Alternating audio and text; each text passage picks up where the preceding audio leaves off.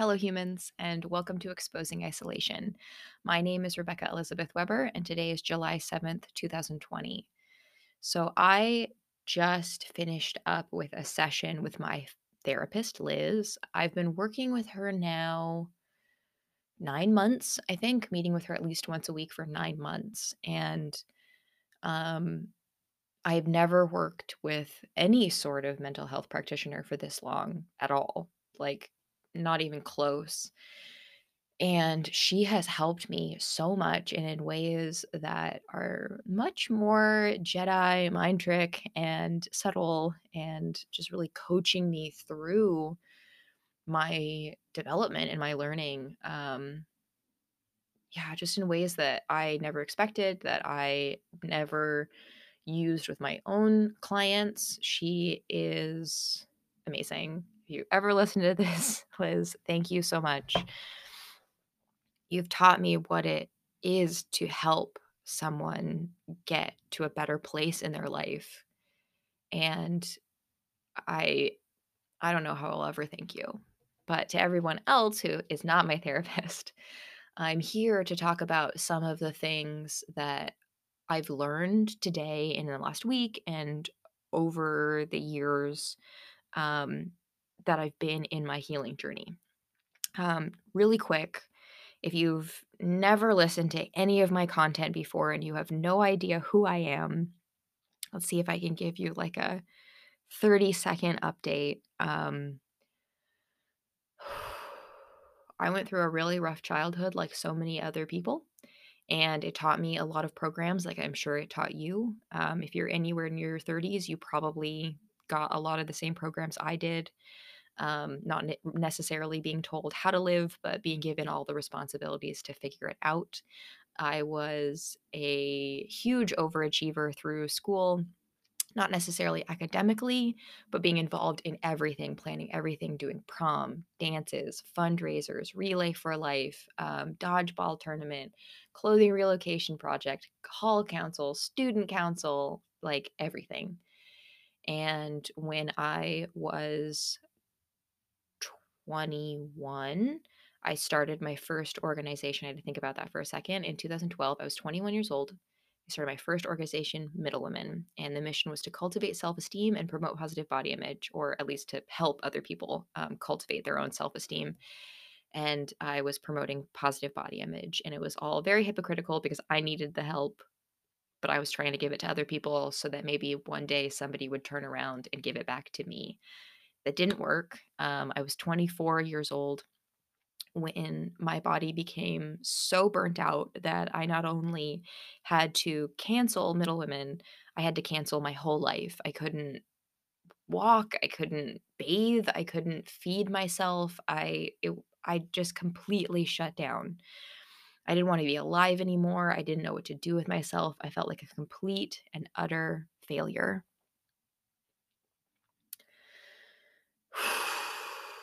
But I did it. I quit Middle Women. I went up in front of everyone. I announced to the internet, we're done. We're not doing this anymore.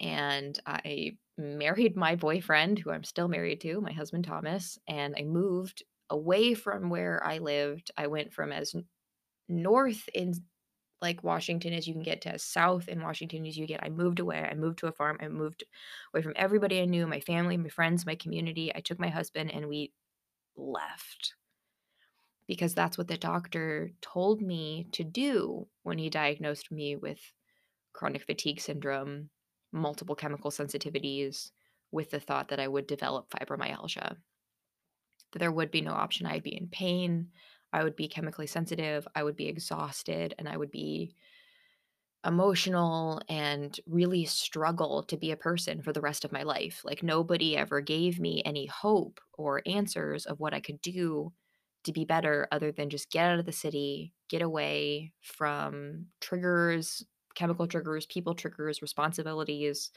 and just get away. That was all I was told. And so that's what the very overly ambitious and I don't know, productive person that I was, I found a farm to move us to.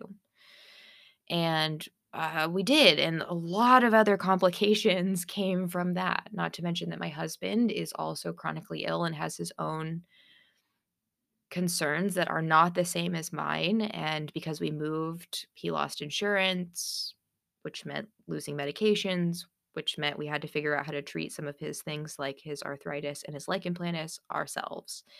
Um, there is a long ongoing saga, and clearly that wasn't 30 seconds. I realize now that I do not have a 30-second story.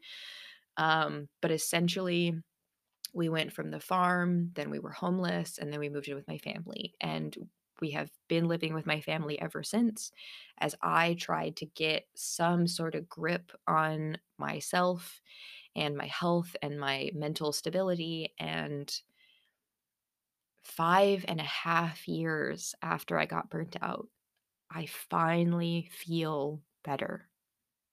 And a huge point that I am learning this week is it takes a long time to do everything, whether that's healing or activism or just making personal changes in your habits or your relationships or any of that. It's going to take a long time.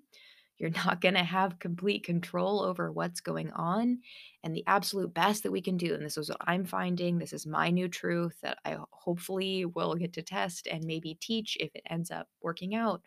My truth is that surrendering to my authentic self and making decisions from that place of knowing what I actually want and need and like, what my yucks are, what my yums are, and I can unpack that later too if anybody's curious, but just knowing what I like, what I don't like, giving myself the things that I like, giving myself the things that my parents and my caregivers didn't give me, undoing some of the comments made to me by like teachers and bullies and well-meaning guys I dated and just like all of that commentary. I'm undoing it by loving myself and saying the nice things to myself and giving myself the things that nobody else gave me, the things I haven't given myself yet. I used to think that what I needed to do is cannonball deep dive into my pain and my trauma and be down in it and listen to it and witness it. And both Thomas and I know a healing modality called internal family systems therapy, which is very similar to soul shards and shamanic soul retrievals. It's a way to get into somebody's pain and actually have a conversation with their traumas and memories. And I used to think that like that was how we were going to do this. That's how everyone was going to do this. We were going to talk about the pain. We were going to get in there. We were going to heal it. And then once that was done, we could progress into shaping either a personal life. I could shape my personal life, or I could help shape the world, or whatever scale I was trying to do it, that we needed to address all the problems first. And then we could start building the good. And I just got to tell you, therapy for on and off for the past 12 years or so. I've worked with about 15 different therapists until I found Liz and um, also with Thomas and his trauma and abuse and health conditions, like I have this very intimate relationship with trying to heal pain, trying to heal trauma, trying to heal abuse and programs, and especially those programs that got in you and now you're hurting yourself with your actions. I was hurting myself with what I was doing. I have a lot of experience in that, but now what I think that I know, and I'm still going to keep exploring it, is staying down in there and witnessing the pain over and over doesn't show you what you're going to be doing instead. And maybe you need a little bit of both, but I'm not a therapist, so I can't really help people with their trauma. I'm still working on mine and I don't know how to do it. And I'm not planning on going getting a master's degree in psychology. So I'm probably never going to be a trauma healer to the degree that I thought that I was going to be working with those populations. A little aside, since I was 9, since 9/11 happened, I always thought that I was going to work something in trauma or crisis or resource management or something like really difficult really hard, really important. When I got my degree in anthropology and social studies, I thought that I was going to do event planning and program coordination and create different visions for communities. And like, I was going to shape the world. Either I was going to be healing people or I was going to be healing communities. Um, and I really, really felt like the world needed me. And I was taught that the world needed me and that maybe the world wouldn't be okay if it wasn't for me. And now I see that as a combination of my narcissistic abuse and kind of what we were all taught in the 2010s. I mean, a lot of us, a lot of people I know were taught like the fate of the world is on your shoulders. You need to do something about it. And, you know, 10, 11, 12 years ago, when we were starting to get things like YouTube, I was like, "Sure, I can use the internet. We don't have to wait for progress anymore. We have the internet now, and I don't need to stop and be sustainable in my activism. We're gonna get this done right now. This photo shoot, this campaign, this hashtag is going to solve the problems. I can double down on my work and I'll catch up on my health later because it probably won't take that long to free the world up of patriarchy and homophobia and racism and negative body image, right? Like we could just get this done." No.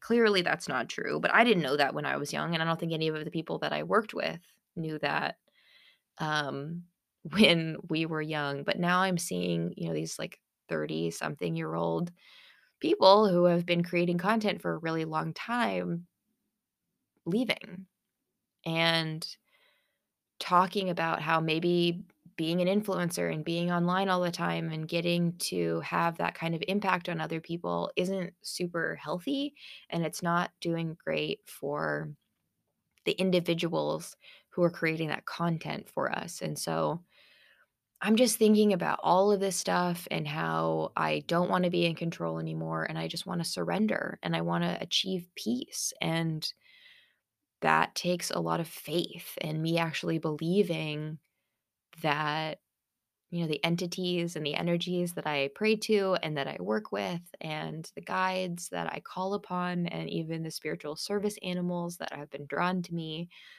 I have to either believe in them or not. And I can't be in control and think that I get to say how things are going to go and quickly and things are going to go exactly the way that I want them to go, exactly the way that I want them to go. Not that they ever have, but there's still this illusion that we're in control. And I don't feel like I'm in control anymore, and I'm so relieved. So I'm going to keep working towards my own practice. It's just going to be very different than any sort of service I ever felt like I was going to be in before. I want to do life coaching and I want to do Reiki, but I don't want my clients to ever feel like they need me.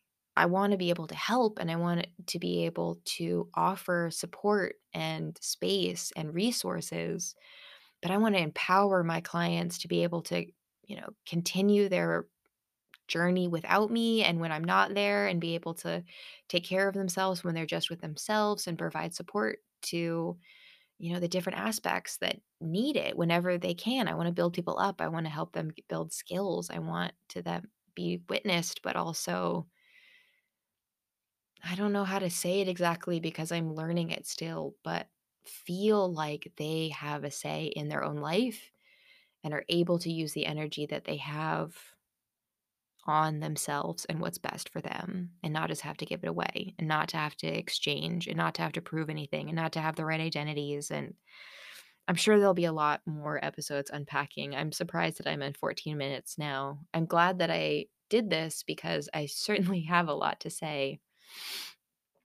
But for now, yeah, I'm offering life coaching based on these philosophies. And if any of this is resonating with you, I'd love to talk and see if it will help. It's so much different than those of you who know me have ever heard me talk before. And I hope I'm going in the right direction. I hope that this resonates. I'm sorry to anybody who's like, whoa, whoa, whoa. I thought we were doing this whole other thing.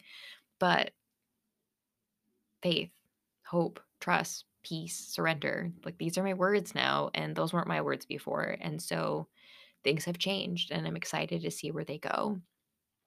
You got this far. Thank you so much for listening to this episode. There'll be some links in the description if you want to get in contact or sign up for a session or a discovery call, or if you just want to know more, sapientliving.com. I'll catch you on the next one. Thank you so much.